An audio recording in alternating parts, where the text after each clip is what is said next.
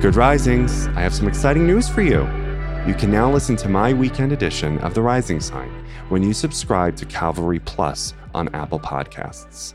Subscribe now, and you'll also get all new episodes of Good Risings ad-free. Welcome to the first edition of the Weekend Rising Sign, which couldn't have arrived at a better time because we have a new moon on Sunday, and we got to talk about it, all right? So first things first, before we even get into the new moon in Libra on Sunday, what I want us to know is that on Saturday, there is a Venus-Neptune opposition.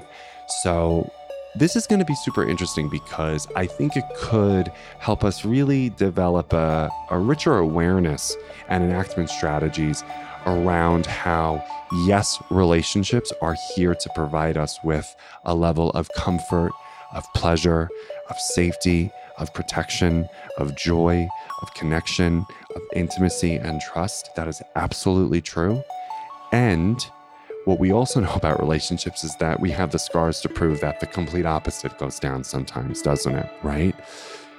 With that in mind, what I want us to acknowledge is a nuance related to the fact that we have a subconscious mind that works like a heat-seeking missile, which is constantly attracting us to people who will often not respond to or give in to our deepest emotional needs.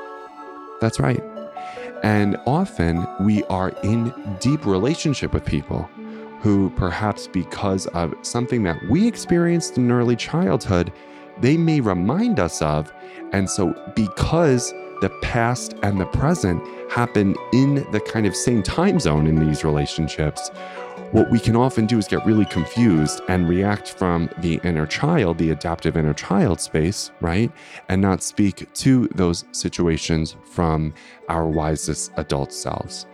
And just speaking of it personally, like for example, based on my early childhood, it is incredibly important for me to observe a partner who says what they mean, means what they say, and does exactly what they say they're going to do. Right? I have a big reliability need. You know, we all do, but especially I can notice that when a partner exhibits unreliable behavior, I just leave the chat, right? And what I have to actually remember though is, okay, Colin, like, sure, hold that behavior accountable. And if they ask for feedback, give that to them.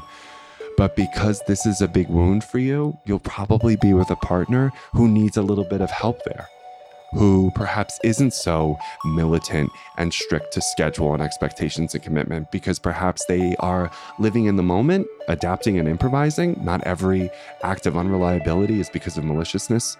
It could just be distraction. It could just be maybe neurodivergence. It could be so many different reasons that have nothing to do with the case you're building against them. Right?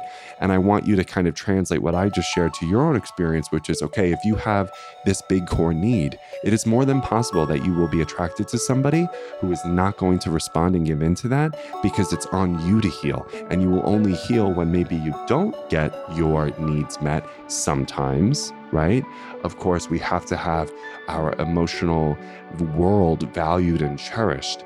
But I think when we use relationships like emotional need fulfilling machines, we're bringing a kind of consumeristic quality to relationships, which is how do you give in to my needs as I perceive them and define them? And if you don't do that, I'm just going to throw you back, on the shelf because I'm going to discard you.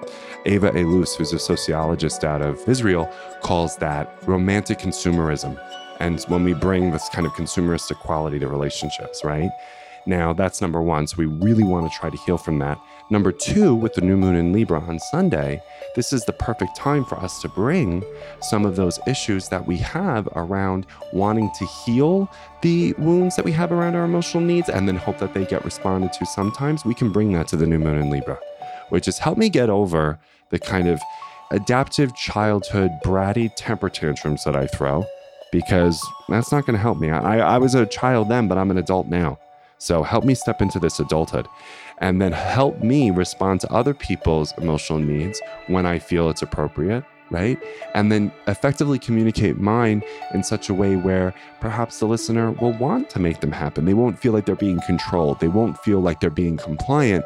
They're going to feel valued and cherished and say, oh, honey, I didn't know that about you. Let me see if I could do it differently next time. Thank you for bringing that to my attention. So that's the new moon in Libra on Sunday, September 25th. And lastly, this is definitely the time to do the list of all the qualities and experiences that you would like to receive in a relationship, right? So get really clear and intentional and deliberate about best case scenario options for you relationally, right? And then just make sure that you also focus on what you want to give.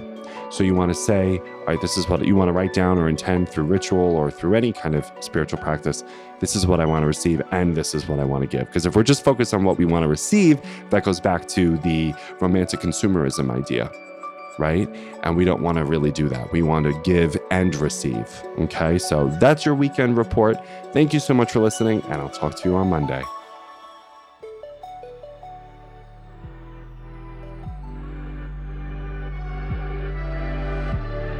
So I'm Colin, and you can find me at Queer Cosmos. Thank you so much for listening to Good Risings. If you enjoyed this podcast, please let us know by leaving a review, because we love hearing from you. Have a great Monday, everyone. Bye.